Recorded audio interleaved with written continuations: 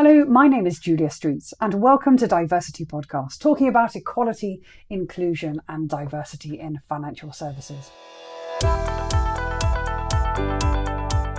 On the podcast, we seek to shine a light on positive progress, call out areas requiring further focus and offer lots of ideas to help drive change. And before we get started today, I just wanted to take a moment to thank our friends at City AM for their continued support of Diversity Podcast, publishing and promoting both our episodes and our supporting blog series, so their readers can stay on top of the very latest D&I debate. You may want to check out City AM's own podcast called The City View for all the latest news and opinion for the city, because we at Diversity Podcast are huge fans. Today I'm delighted to be joined by Dr. Daniel Conway and Jack Guest.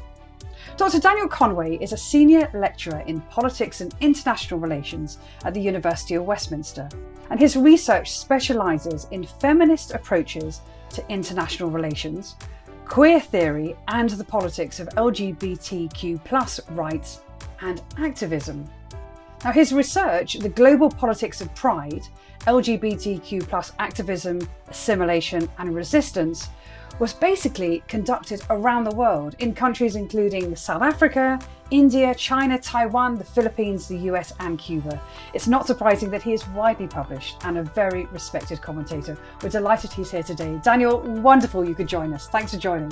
Hi Julia, great to be here.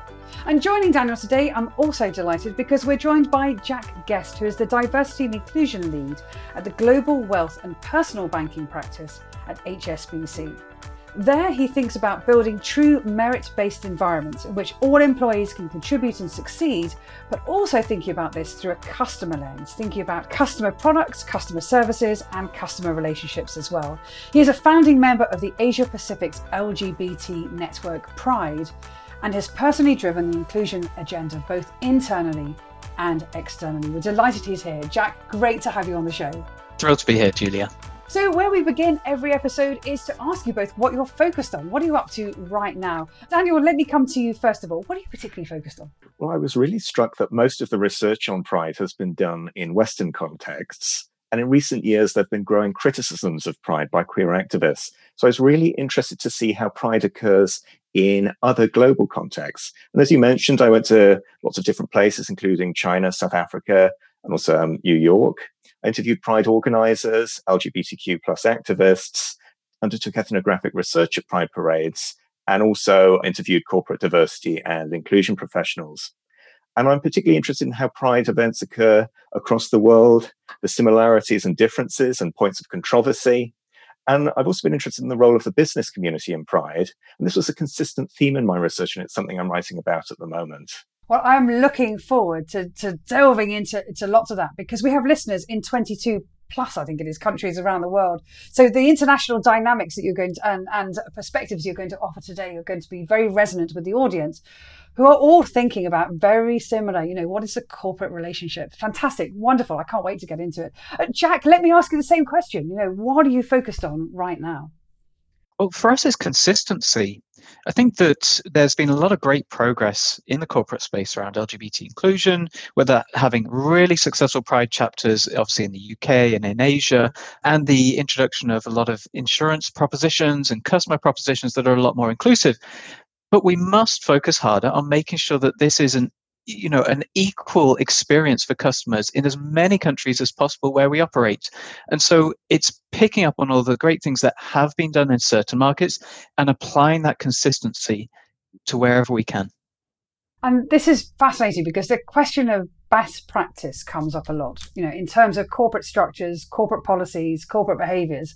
But of course, the international dynamics are very, very specific. And what is the role of a corporate in driving change in environments that are perhaps not particularly welcoming or indeed appreciative of the value of LGBT employees? So fascinating. Well, I can't wait to get into this as well. So let's first of all, just for the benefit of all the audience as well, think about the history of Pride, if we may. Daniel, I'm going to come to you first of all, if you would. I just wonder if you could just give us a bit of background information about, the history of Pride, its original purpose, and then we can take the discussion from there.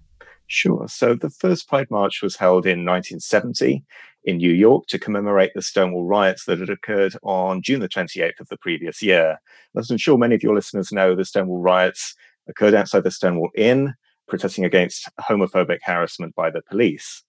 And there'd been some gay and lesbian organizing prior to the Stonewall riots, but what characterized these protests in the 1950s and 60s was a desire to be seen as respectable, normal, and non-threatening to broader American society. And the limited protests that did take place had, for example, strict dress codes, so people were told to wear a suit and tie and women were told to wear a dress.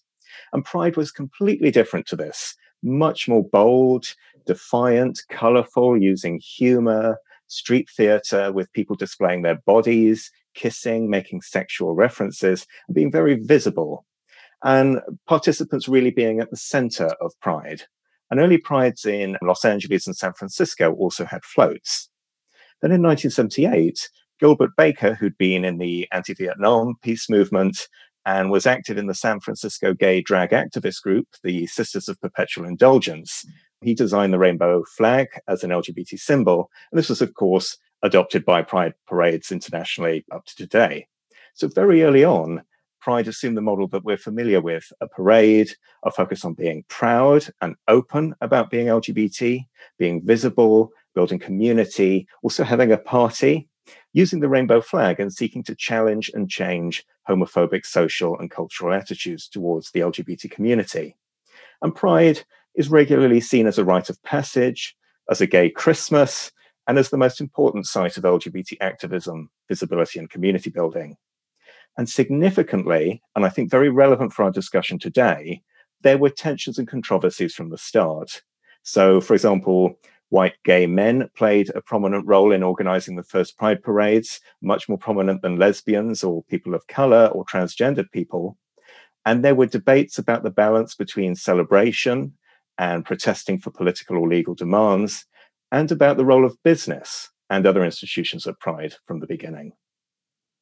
And it is fascinating because this comes up a lot about, what is the ideal balance, celebration versus protest, for example, and then also the corporate relationship as well. And of course, when we talk about the corporate relationship, it makes perfect sense to bring in Jack at this point, because I know HSBC, as indeed have many, many financial institutions around the world as well, have been very actively involved with Pride as well. Tell us about HSBC. When does it date back to, and what was the initial intention when it came to supporting Pride? So, a really good way to contextualize this is kind of my experience as an employee of HSBC and how I learned about Pride in the first place. I was fortunate because I was able to join the bank when I was 19, straight out of college, after doing science. That served me very well.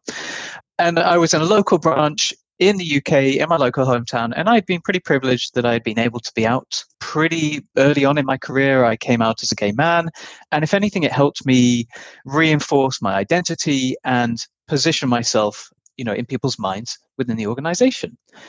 There was a group called Globe, which was gay and lesbians at HSBC, but I was not a member of it, and I didn't know much about it. It was not required resource for me at that time.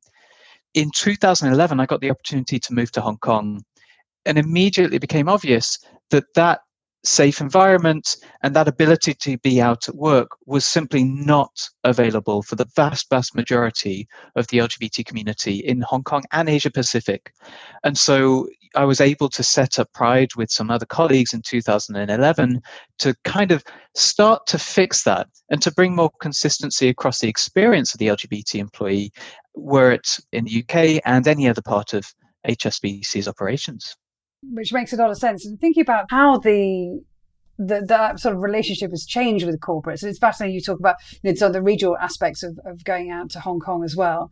I'm very keen to kind of think about this in the context of the corporatization of Pride as well. And Daniel, I mentioned in the opening references about the research that you've done throughout your career as well. I mean, is there some academic research about the corporate involvement in Pride? And are there perhaps criticisms that are being levied at corporates about their involvement that we should be very mindful of? It's an interesting question. And what struck me is that published academic research on the corporatization of Pride is still quite limited. But most scholarship on Pride more generally, identifies business alongside other institutional involvement, such as by the police or the military, as key sites of tension at pride parades across the world. And a recent book on pride parades in the US by Catherine McFarlane Bruce found that tensions about corporate involvement were evident from the early 1970s, with debates taking place in US gay magazines between activists, some of whom wanted business involvement and others didn't because they viewed business as being part of sort of homophobic American society, or they came from an anti-capitalist perspective. But in her research, so she interviewed people in small pride parades across America, McFarlane Bruce found that although pride participants she surveyed were aware of tensions and sometimes ambivalent about corporate sponsorship of pride, on balance, she found that they accepted it as part and parcel of putting on a pride parade, and they would rather pride happened, and then they recognized that it made it a sort of bigger event. Similarly, another US academic, Lauren Joseph, has argued that business sponsorship of pride has usually come at the behest of LGBT employees themselves, and that participation by employees in pride can be very meaningful to them, as well as obviously demonstrating business support. That being said, research that's been done on LGBT employees of large corporations, including some of the research I've done, has found that whereas employees can be very committed to supporting pride, they can also sometimes be aware and frustrated at where the line between sponsorship and advocacy is drawn, when business is willing to speak out on legal or political issues and when they're not. And of course, businesses can adopt very different public statements depending on which territory they're operating in. And this can sometimes come as a surprise and a disappointment to LGBT employees when they're sort of posted to a different territory. And academics have expressed concern at what the commercialization of pride has done to its representativeness, the kinds of messages and politics it displays, and the potential to obscure marginalized and disadvantaged members of the LGBT community. And that there's a sort of a more general sort of critique of the LGBT community being viewed as just a new and lucrative market for businesses. Sometimes those same businesses not being willing to stand up for the LGBT community in legal and political terms where it's been perceived as needed. And so, for example, some research in the US has found that US corporations can be heavily involved in pride, but have also made campaign donations to homophobic US politicians. There's been sort of charges of contradictions there. And just some specific examples, a book from about 2008 by Lisa Ward, writing about Los Angeles Pride, documents how as LA Pride became bigger, more prominent, the original organizers of LA Pride, who were Latinx and working class LGBT people, were marginalized by much more sort of business-focused, white, upper-class LGBT organizers, and Pride became a much more corporatized space that marginalized the original organizers who were from working class and people of color communities. Similarly, the writer and activist Sarah Schulman has written how she's concerned with how LGBT activism and advocacy has become what, in her terms, is gentrified and increasingly populated by white, economically and educationally privileged people who tend to only think and act on behalf of themselves and people who are like them. So by implication, she's critical of business involvement in Pride for changing the character of Pride and de-radicalizing it from her perspective. And of course, in civil society more broadly, there have sometimes been sharp and very open critiques of the corporatization of Pride. I think sometimes having ticketed events, a move towards a sort of music festival model by some prides, having very formalized parades with strict running orders, events based on the sponsorship of alcohol companies or armaments manufacturers have all raised concerns about the aims of Pride and who it might include or exclude. And for example, the Reclaim Pride movement argues businesses should play no part in Pride. They also argue the police should play no part. And there was a queer liberation march in New York in 2019 that attracted over 45,000 people. There have been similar protests against the corporatization of Pride by queer activists and anti-capitalist activists in cities including London, Toronto, and Johannesburg. So it's a sort of key issue that's debated, I think, in broader civil society and increasingly in academia as well. That's enormously helpful. I don't think I could think of anybody who could set out the entire spectrum of conversation and concern and celebration so succinctly, just a matter of minutes. And you've covered everything there in terms of the considerations around cost of putting on enormous events, then also the importance of wholesale widespread inclusion and everything that sits in between, thinking about corporate agendas and policies, etc. as well. And Jack, I don't expect for a second of you to be the voice of the corporate world entirely. However, I'd love to hear your point of view actually from a corporate perspective about, there is a value and importance in having the corporates involved as well. And, how also taking it a little bit further on into how corporate sponsorship has created acceptance and inclusion of the LGBT employees within the world of financial services. Love your thoughts on that. Well, I think Dr. Conway brings up some really, really valid and quite important points, both on the positive side of corporate advocacy, as well as some of the pitfalls and traps that I think that, we can all find ourselves in. So he raised the point that quite often internal advocacy and corporate advocacy for LGBT inclusion is almost always driven by LGBT employees within those organizations who want and identify the power that a brand and an organization can have to help advocate and to help progress the conversation and shine a spotlight on LGBT people in the communities. But I also think that he's quite right in saying that previously, and I would still say today, the majority, and there is an over exposure of, white gay men driving a lot of these things within organizations. I myself as a white gay man has noticed that. I was able to use that as an opportunity when I first moved to Hong Kong, but certainly it's been in my mind right from the beginning that it's not for me to own fully.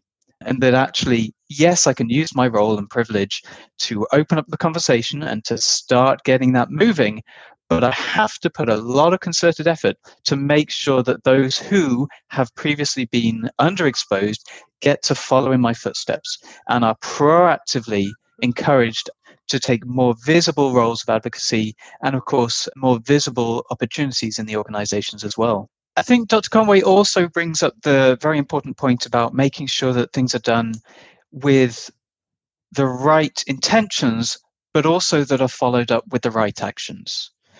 Corporate advocacy and sponsorship of LGBT inclusion must be done from a base of credibility. It is disingenuous for organizations to join the race, as it's seen right now, for LGBT advocacy from a brand perspective without getting their own house in order and without making sure that the experience of their employees and customers are addressed so that they can go into the public sphere with credibility. And I think that's the most important thing. We've seen brands that have entered into the public space with advocacy that have failed because they've been very clearly and rightfully called out for not living up to the values that they're supposedly supporting. And I think that was a fascinating point that was made earlier about, whilst actively lobbying certain recognised homophobic dignitaries in the world of politics, for example, this has to be, and everybody talks about the importance of inclusion and everybody talks about the importance of authenticity and culture. And of course, it has to be embedded right the way down the organisation so it feels very important, authentic and owned.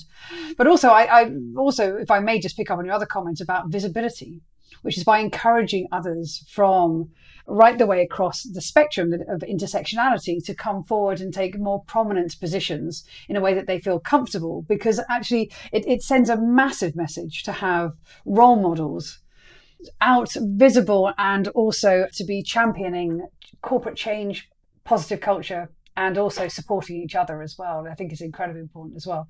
Wonderful. Thank you both so much for your thoughts on that. And I do want to just sort of remain on this topic of intersectionality. And, it is incredibly important, as we've just discussed as well. And then I think about particularly Black Pride in the UK. And I think also about the importance of including other groups such as LGBT employees with disabilities, thinking particularly about the trans community as well. And I wonder, Jack, if we could stay with you on this one, is there an even level of representation of the L, the G, the B and the T within Pride? And what changes should we bring in to make this more inclusive and even better? Well, I think the answer clearly is no. I think that we've noticed that there's been a lack of visibility and support for the bisexual and the trans community. The trans quite often get the brunt of a lot of the abuse that the LGBT community faces, and the bi community clearly is often really not talked about, or even people address it quite flippantly in the fact that, well, they can just hide it, which is clearly the wrong approach to go. The role of corporates and making sure that that conversation is held equally is to identify that, to put the hands up and have that mea culpa moment and say, okay, we've got to the point where we are. We have successful Pride chapters, we've got networks, and we've been able to, have this fundamental conversation around sexual orientation and gender identity. However, where are the areas that we really need to put additional focus on? The reason being, those who would normally take up the role to speak about their own experience are still very much oppressed and underrepresented, and don't have the confidence and security that the G and the L population of LGBT quite often have because of decades of exposure. And so we have got a long way to go in a very short amount of time to really lift up the B, T, and everybody else of the sexual orientation and gender identity minority, or everybody we're grouping into that plus at the end of LGBT now, to really fill in the gaps and to colour out the rest of the community, and to make sure that they are seen as much a part of the LGBT community as the usual suspects have been over the past several decades. And Daniel, let me bring you in here just kind of to remind us about really why this matters. So our listeners might be sitting there saying, yes, absolutely, in principle, completely agree with everything Jack's just said. Talk to us about why this really matters, particularly within the world of Pride. I think intersectionality is really important for the reasons Jack outlines. And it's a key criticism made by, for example, the Reclaim Pride movement, that Pride too often presents a world of privilege, of success, of a white world, and of a world where homophobia is over, that the focus on celebration has sort of edged out raising important issues around homophobia in certain groups. And thinking about Black Pride, for example, UK Black Pride was organised because it was felt London Pride was too white, and the organisers weren't listening to Black and ethnic minority activists. And Trans Pride, for example, which takes place in the UK and Brighton each year, was organised for similar reasons. And I think there's an interesting debate when we focus on corporate involvement in Pride around intersectionality. For example, in my research, I came across Pride organisers who were worried about the kinds of bodies that were put on display on floats. Would they appeal to sponsors? Would they look the right kind of way? And I think exactly those kinds of perceptions and decisions are things that then lead to intersectionality not being thought about, and people aren't perceived to have the right look, the right race, or something that's perceived to be appealing, being edged out. Similarly, I think it's important to think about LGBTQ plus people who are economically marginalized, such as the homeless, certain migrant groups, and they have been criticized that they have also been marginalized in mainstream Pride parades for not quite fitting the right message. So I think Pride obviously has to keep a focus on celebration, on its roots in humor, and its roots of street theater, but it also has to incorporate intersectionality and racial, gendered, and also economic terms as well. Well, it's interesting your starting note was on the economic terms because, Jack, we were talking earlier about, your look at the world through the customer lens and the customer relationship. And these are all potential customers of financial services firms in some way, shape or form. I know you were keen to come in here, so please, love to hear your thoughts. So I think Dr. Conway's point and some of the criticisms that he's raised up that are addressed to corporate advocacy of Pride are entirely justified, and I think is something that we all need to take onto account as we have a look at the way that we use our brands and indeed the way that we use our sponsorships. There are valid criticisms of the way that organizations have sponsored these and some of the way that large-scale corporate sponsorship of Pride events have changed it. And I think that as organizations have a look at the way that they are using their brand to represent, and indeed looking to evolve their position of advocacy of LGBT and understand the nuances and or the different areas of the community that have not had the representation, realize the value in understanding those different perspectives. The reason that organizations advocate for diversity and inclusion fundamentally is for diverse perspectives and more robust decision making, and to reach more communities and customers. And we've done that reasonably well with the L and the B community, L and the G community, but we have much further to go to understanding the benefits that even more marginalized groups can bring to all those conversations. Daniel, you were talking earlier about thinking about asylum seeker refugee communities, and it sort of makes me sort of think very much about the conversation we were having, so I think at the beginning of the show, about the international point of view as well. And you both, clearly from very different perspectives, have international sort of experiences and perspectives too. So I'd really like to sort of move the conversation on just a notch, if we would, to think about this from a worldwide perspective. It's a big brief in a relatively short period of time, but when we think about the Pride events around the world and different approaches, different extents, different appreciation of the value, and indeed different attitudes to how welcome these events may or may not be as well. Jack, I'd love to think about Pride in different parts of the world. So, for example, I think Reykjavik in Iceland, where sponsors were prevented from displaying logos at a march, they're featured instead on websites and in ads in magazines. There are different sort of approaches to branding, if you like. And the reason given is to keep the focus on the cause, what has been achieved and what is yet to be won.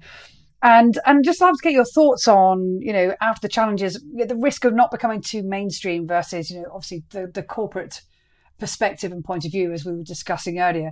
Love to hear your thoughts about, regional and global perspectives.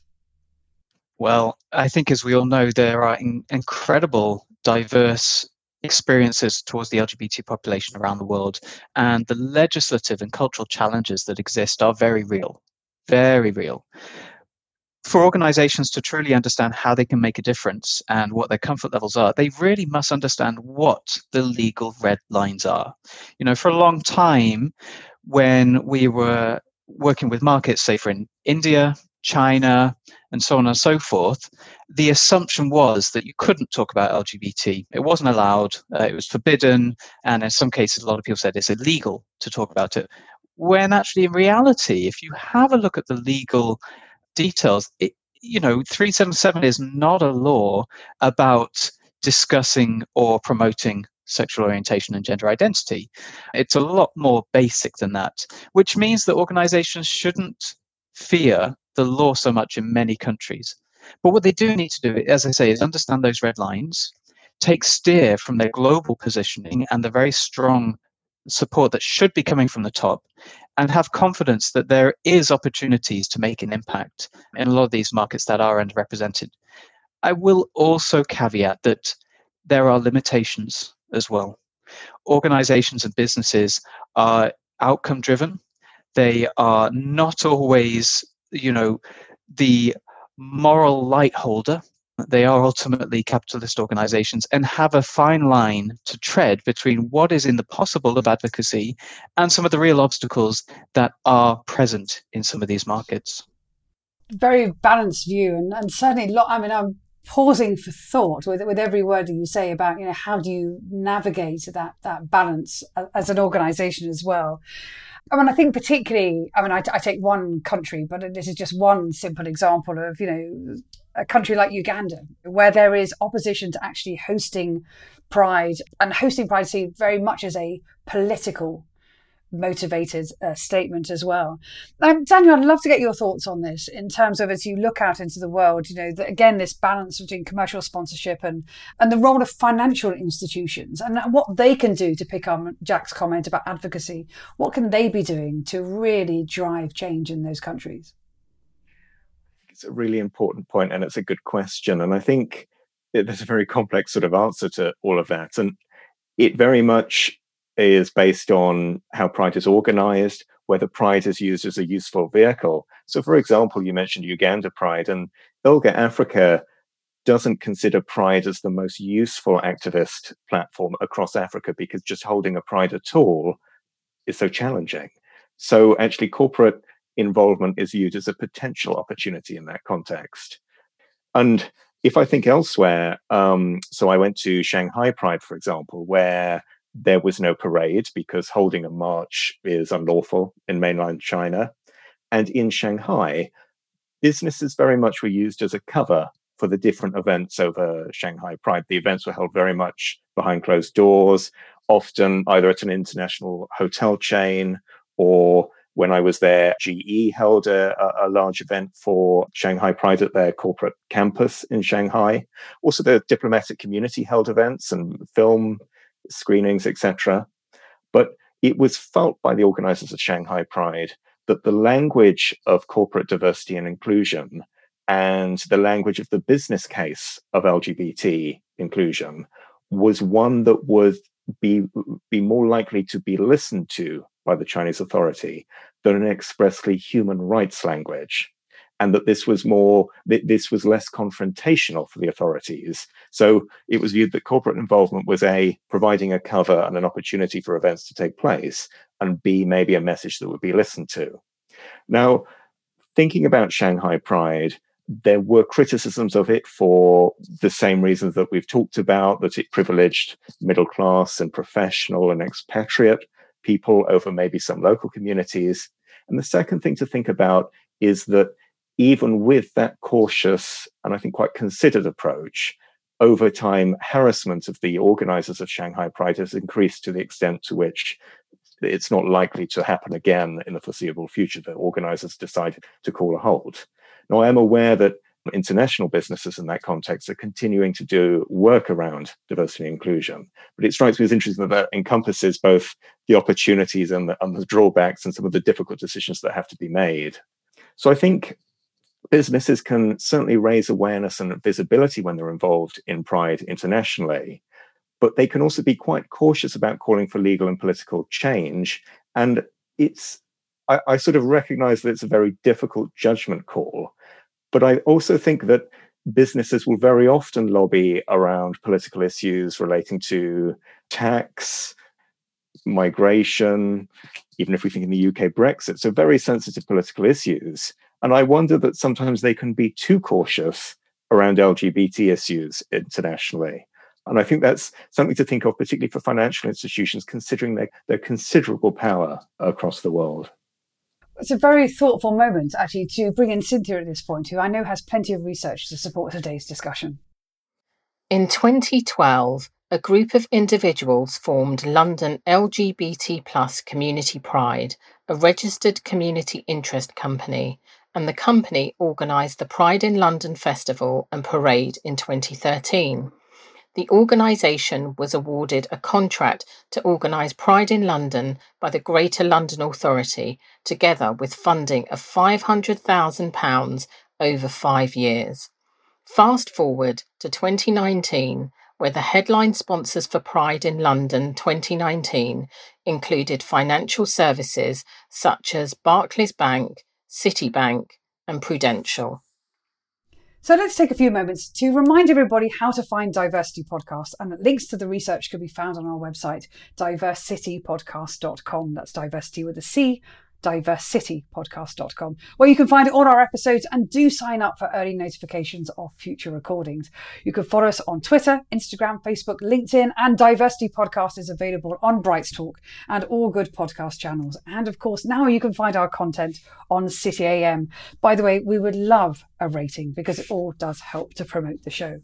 So I'm just really sort of fascinated by this whole conversation about branding. You know, I am a business development marketing comms professional in the city. The clients all over the world think about the importance of the brand, but have noticed that some companies have arguably de-gayed their branding, their floats, for example, at Pride, not mentioning necessarily LGBT+, but just branding it as Pride. And I wonder where this conversation, the corporatization of Pride, and there's a lot of discussion last year about the LGBT M&S sandwich, and whether that has just perhaps gone a step too far. Daniel, I'd love to hear your thoughts about the importance of the branding and also the association. Thinking through things like the rainbow M&S sandwich is a really interesting point, and it's an important one, and it's a difficult tension to resolve. And I mentioned before that Gilbert Baker had designed the original LGBT flag, And he was very clear that he was happy for it to be used by anyone and everyone. And we know he endorsed businesses to use it because he wanted to raise LGBT visibility. So from this perspective, having brands and projects change to rainbow colors during Pride Month and so on really does raise visibility. However, I also agree with critics of this, that saying using the rainbow on everything and on products everywhere can really reduce its meaning and sort of erase not just the sort of thinking about the history of Pride and on what issues it was based on, but also marginalizing ongoing challenges around homophobia, so it can make people think we're just celebrating equality and there's no more challenges and homophobia doesn't exist. So I think that's a problem as well. And I think businesses should be sensitive about the audience they're speaking to, who's speaking on behalf of whom, and they shouldn't always assume that they're external to the problems they're talking about, because like anybody, institutions like businesses, they can also be complicit in those problems and they can reproduce problems in certain ways. I'm also struck as well by corporate floats at Pride. Often I'm struck that there can be the professional employees of those corporations on the floats, but possibly not the cleaners or the security guards who also work at those corporations, who may be predominantly Black and ethnic minority or immigrants on precarious work visas. So I think corporations really have to think about, when we're at a Pride event, what issues are we raising and who are we actually including and maybe excluding? And of course, there are other issues as well, thinking not all employees are comfortable about being out, or maybe they can't be out for whatever reason, or maybe they don't want to participate in Pride as an employee, they want to be there as an individual. There's all sorts of complex issues which I think raise lots of interesting questions. So I think this is a complex issue, and just as it's important for me to be, as an individual, to be aware of sort of my privilege and how that might affect how I talk and who I think about, it's also important for businesses to be mindful of their power and their complex role in society as well. And a couple of other things which we haven't talked about in the episode today, which has just also come out of that, which is the importance of allyship, but allyship at all levels as well. Certainly lots to think about there. Really, really appreciate all your thoughts on that, because it is a delicate balance to tread. It is clearly, a point of view which has many perspectives as well, and it's great to hear your thoughts from a very rounded perspective. So thank you for that. And Jack, definitely sort of turn to you at this point about your thoughts around the corporate branding, positioning, and relationship as well. Well, I think we've got to make sure that we remember what we're advocating for and why. One of the key things that I say to a lot of leaders when they're talking about LGBT inclusion is say the words, say lesbian, gay, bisexual, and transgender in your speeches and in your team talks, because you have to normalize and make people comfortable with using specific words to really hammer it home that we're talking about sexual orientation and gender identity minorities. So say the words, don't hide behind acronyms. Look, the roles that businesses have to play is complex. They are sometimes overpowered. And I think that a lot of people can get justly concerned with the corporate takeover of Pride. But what I would like to make sure that everybody understands and takes perspective on is that it is one tool of advocacy that we as an LGBT community have in our portfolio to advocate for rights. We have our grassroots communities that we need to support. We have our activists, are really forceful activists like those from the Stonewall riots so many years ago, who took on a physical role in advocating for LGBT inclusion. And we also have corporate advocacy. It is simply another route, another voice in the same goal. It's been a wonderful discussion. It's been a fantastic, I'm sitting here just listening to the two of you talk, and I have so many questions I would love to put to you. Sadly, we just don't have time, but this will not be the end of the discussion, I'm sure. And I think that all our listeners from around the world working in financial services organizations who are, very supportive and also being very thoughtful about the route that they should take. Well, I really hope you've enjoyed this episode as much as I have. There is always one burning question, though, that's in my mind as we wrap up the show, which is I've asked every guest this question, and I'm quite deeply concerned as we head into tough economic times, which is there a risk that diversity and inclusion will fall down the corporate agenda? And I'd love to hear your thoughts about why it's so important that we keep this as high as possible. Jack, let me come to you first of all. Love to hear your thoughts. I think there is a risk, but I am optimistic. The presence and the investment behind diversity and inclusion in the corporate world and the understanding that roles corporates have in this space is only increasing. And I think we've seen an incredible change in pace of delivery and engagement when it comes to the importance of diversity and inclusion within the workplace, not only internally, but also how organizations use that mindset and methodology to change their propositions and what they actually do for the better as well.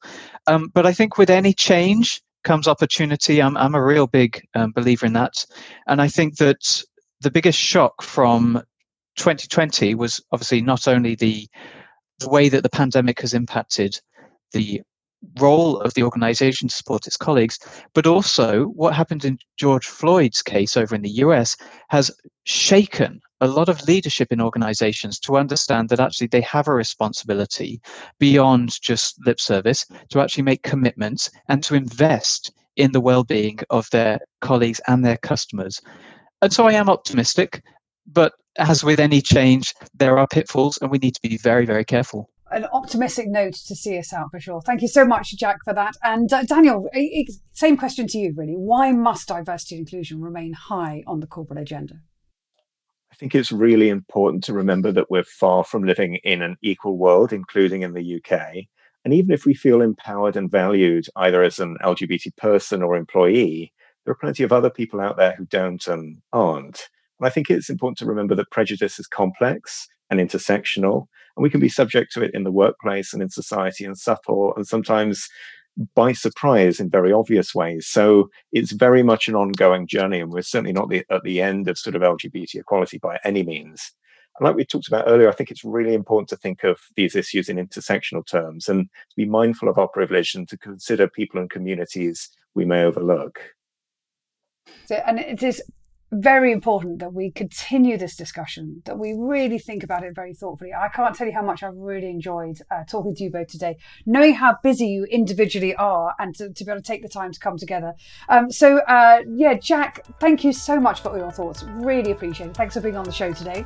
Enjoyed it immensely. Thank you. Pleasure. And Dr. Daniel Conway, thank you again for all your thoughts and all your perspectives, a very rounded point of view from an academic perspective. Thanks very much. Thank you.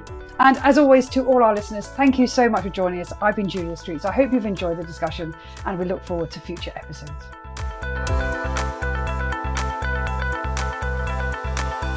This episode of Diversity Podcast was produced by me, Kieran Yates, on behalf of Julia Streets Productions. Thanks to Cynthia Akinsanya for her insights. You can find out more about the guests on this week's show on our website, diversitypodcast.com. And that's diversity with a C, not an S. Whilst you're there, you can also sign up to our newsletter for all our latest updates. All our episodes are available in Apple Podcasts, Spotify, or your favourite podcast app. If you enjoy Diversity Podcast, remember to share on social media and give us a rating or review. It really helps promote the show to a wider audience. Finally, our Twitter handle is @DiversityPod. Thanks for listening.